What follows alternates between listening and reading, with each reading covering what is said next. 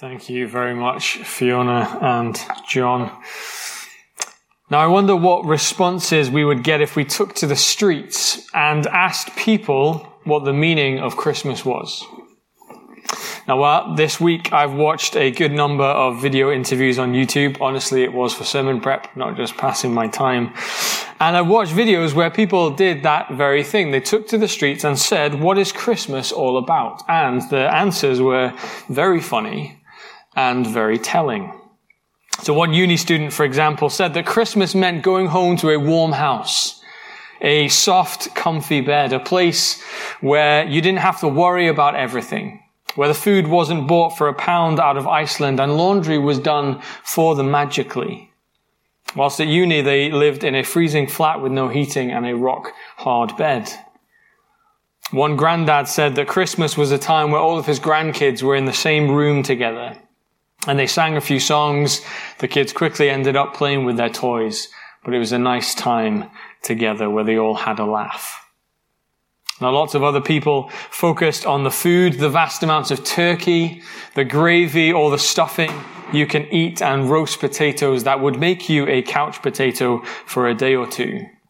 Enough time in front of the TV to switch off, and one man said, enough time to have a proper drink. A group of teenagers said that the meaning of Christmas was money, gifts, food, and clothes. Nothing else mattered. Of the 50 different interviews, roughly, that I watched, only one person interviewed made any reference to any form of church service. And even then, the focus was the carols and the mince pies and the chat afterwards, rather than anything else or anyone else. Now, Christmas is a well-established part of our lives and our culture, isn't it? But so often the day comes and goes with everything focusing on what Christmas means to them, not necessarily what Christmas is really all about. So instead of us taking to the streets this evening, it is 11:45 at night, and asking people what Christmas is all about, I want us to turn to the Bible and ask that same question. In Philippians 2, verses 5 to 11 that Fiona read to us earlier, we get the answer to what, or who, rather, Christmas is all about. It tells us the reality, the reason, and the result of Christmas. And my prayer is that seeing these three things will transform how we celebrate Christmas tomorrow morning, and maybe even change the way we think about what Christmas is all about. So the first thing we see in this passage, if you have it open in front of you, is the reality of Christmas in verses 5 to 7, the reality of Christmas. Now, the Apostle Paul, the person who wrote this letter to a small church, who seems to be getting caught up in selfish desires, in rivalry and in pride, people making much of themselves and not thinking about others in the church, and not thinking about Jesus much either. That sounds a little bit familiar, doesn't it? It's easy during Christmas to focus on everything else except for Jesus. The nativity scene becomes that nice little ornament that gets pushed further and further back the more Christmas cards come through the post. Jesus is seen as nothing more than just a cute little baby. Realistically, in many homes up and down this country, Jesus is only ever thought about twice a year. Once at Easter and once at Christmas. We're not really too dissimilar from this little church, are we? But Paul says, be different. Take Jesus as your example. You see, he had reason to boast. What were his reasons? Verse 6 says that Jesus was the very nature of God, meaning if you want to know what God is like, if you want to know how God would respond or react to certain situations, you look to Jesus. He is God in the flesh. See, we're tempted to think that Jesus' life began when he drew his first breath or when he made his first cry on this earth, but this passage tells us that Jesus is far greater than that. He is God. There has never been a time where Jesus didn't exist. There will never be a time where Jesus doesn't exist. He has always been, and he will always be. That very first Christmas was just the first time he took on flesh and came to live with people. Now, I've been a Christian for a good number of years now, and I still can't fully grasp the immensity of that wonderful truth. There is no comparison that we can draw to explain what Jesus did by leaving heaven and coming and taking on flesh. Sure, we can think about maybe the Queen who's surrounded by butlers and staff members waiting on her hand and foot all the time. For her then to leave Buckingham Palace and to live in a hut in the middle of the woods would be unthinkable. Or we can imagine maybe living in a castle with picturesque mountains around you, breathtaking views. Voluntarily leaving that to go and live in a studio flat in an industrial city with a tiny window where all you see opposite you is a concrete wall. Now those are just tiny little illustrations, but none of them really compare to what Jesus did. Because he is the only one that really deserves all the glory and perfection. And yet he left that and took on flesh for us. And he didn't use his divine nature as God in the flesh as something to be used for his own advantage. Jesus had every right to come into this world and to take. He could have been born in a palace. He could have demanded a throne, a kingdom, power and authority over countries and armies. He could have come to take. But instead, verse 7 says that Jesus humbled himself. It says in verse 7, he made himself nothing by taking the very nature of a servant, being made in human likeness. Now, in a time of year when the world is thinking about receiving gifts, the mantra is take, and take. But the real message of Christmas is that Jesus humbled himself, stepped down from his place of glory and majesty, taking the form of a defenseless, vulnerable child to give. The reality of Christmas is the King of this world took on flesh and came to dwell in our world of mess. God took on the form of humanity, becoming like us, yet still being fully God. The King left his throne for a crib. Jesus had to become one of us. He had to take on flesh so that he could identify with us and be tested and tried in every way like we are. But why? Well, that's the second thing we see in this passage. The reason for Christmas in verse 8. The reason for Christmas. Look at verse 8 with me. It says that Jesus humbled himself by becoming obedient to death, even death on a cross. So why would Jesus voluntarily leave his place of glory and splendor in heaven to come into a world of mess? A world of pain, of isolation and darkness? The answer has to be the cross, because the crib makes no sense without the cross. The cross is the most important moment in history, because it's the moment that God had planned from the very beginning of time.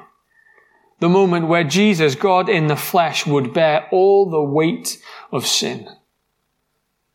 Where he would take the punishment that we all deserve and that he would die so that rebellious people like us can live. Realistically, we think of God a little bit like Santa.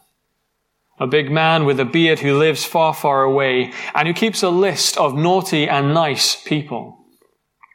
The nice people are those who receive gifts, who are blessed and who have a relatively easy, straightforward life. And the naughty people are those who deserve to be punished.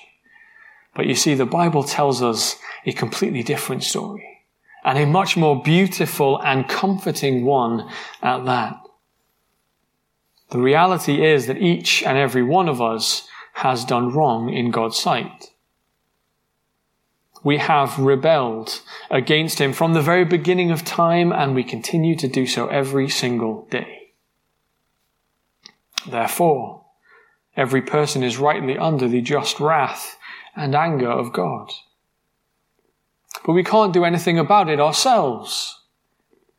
See, this just and glorious God created us to be in union in a relationship with him. But we're sinful humans. We can't enter that glory with God because he is holy and we are not. It's not about being a goody two-shoes. We can't work our way into heaven, work our way into God's good books, because sin penetrates every area of our lives. And I think deep down we all know this to be true, don't we? We all hurt people. We don't need to be taught to lie or to throw a tantrum or to pull people down with our words. We can't be good enough. We can't do enough good deeds to be right with God again, because we need someone from outside to come into our sinful world, into our mess, to reunite us with God. Someone who is perfect, who can do that work on our behalf. And so the reason for Christmas is that God, out of his amazing love, out of his amazing kindness, sent Jesus Christ into the world so that we could be forgiven and made right with God. That happened some 33 years after the birth of Jesus, on the day that he was nailed to a Roman cross and publicly executed, though innocent. Jesus needed to become one of us so that he could take the punishment that we deserve. But it wasn't the Romans or Pilate or Herod who forced Jesus to be humbled to the point of dying on a cross. The passage says Jesus voluntarily and obediently followed the will of God the Father. And it wasn't done on a whim. It wasn't an accident. But it was God's plan of salvation from the very beginning of time. As one of the most famous Bible verses says, John 3:16, "For God so loved the world that he gave his one and only Son, that whoever believes in him shall not perish, but have eternal life." Friends, the real reason for Christmas, the reason that Jesus was born in a crib, was so that he could go to the cross. Not so that he could take, but so that he could give eternal life. So that he could give a true relationship to us again with God. And so that he could give forgiveness to a sinful people like you and me. So the reality of Christmas is that God, the Son, humbled himself and was born in a crib. The reason for Christmas was so that Jesus, God in the flesh, could go to the cross and die in our place. And the third and final thing this passage teaches us is the result of Christmas. In verses 9 to 11, the result of Christmas. Verses 9 to 11 say this: "Therefore God exalted him to the highest place and gave him the name that is above every name, that at the name of Jesus every knee should bow in heaven and on earth and under the earth, and every tongue acknowledge that Jesus Christ is Lord, to the glory of God the Father." The death of Jesus on the cross was not the end of the story. 3 days later, he would rise from the grave, and he is now seated at the right hand of God the Father in heaven, exalted above all things. And he has been given that greatest seat of honor. Jesus has been crowned Lord and returned to his place of kingship and authority. And he has been crowned because of the work that he did in the crib, because of the work that he did on the cross. Jesus, having completed his work of making forgiveness possible for all those who believe and put their trust in him, sits down. His work is complete. He is the perfect servant king that we were listening to earlier on, crowned in splendor and majesty. And it has two results for us this evening. See, Jesus was exalted above everyone else, so that 1, every knee will bow before him, and 2, that every tongue confess him as Lord. Now the Bible makes it abundantly clear that a day is coming when all people will kneel and confess Jesus as Lord. Christians will make that confession with great joy and humility as we eagerly await that day of Jesus' return. But others will make that confession with despair and anguish because in their lives they rejected Jesus and wanted nothing to do with him. Friends, the result of Christmas is that Jesus is crowned Lord over all creation, over everything that has been made, and that includes your life. If you're a Christian here this evening, as we enter these next few days of celebrations, let us worship and adore our wonderful God, who has done amazing things and made forgiveness possible, made it possible for us to have a relationship with God again. Let us be in awe of Jesus, God in the flesh, who came to the crib to go to the cross and who is now crowned above all. And if you're not a Christian here this evening, remember those 3 words: crib, cross, and crown. And I invite you over the next few days to investigate what they really mean. And if you have questions, please do grab me afterwards or fire me an email. It's all on the website, and I'd love to chat to you about it. Friends, the real meaning of Christmas is not the things we thought about in the beginning. It's not about gifts. It's not even about time with friends and family. It's not about a few days off work and good food, as good and fun as all those things are, and they are to be enjoyed. But the true meaning of Christmas is that Jesus humbled himself, that he took on flesh, being born in a crib, that Jesus, being God in the flesh, willingly went to the cross to die for the sins of the world, and that Jesus, being raised to life, is now exalted and has been given a crown because he is Lord over all things. Will you consider those truths this Christmas time and come in humility and confess Jesus as Lord and worship him? Let's pray together.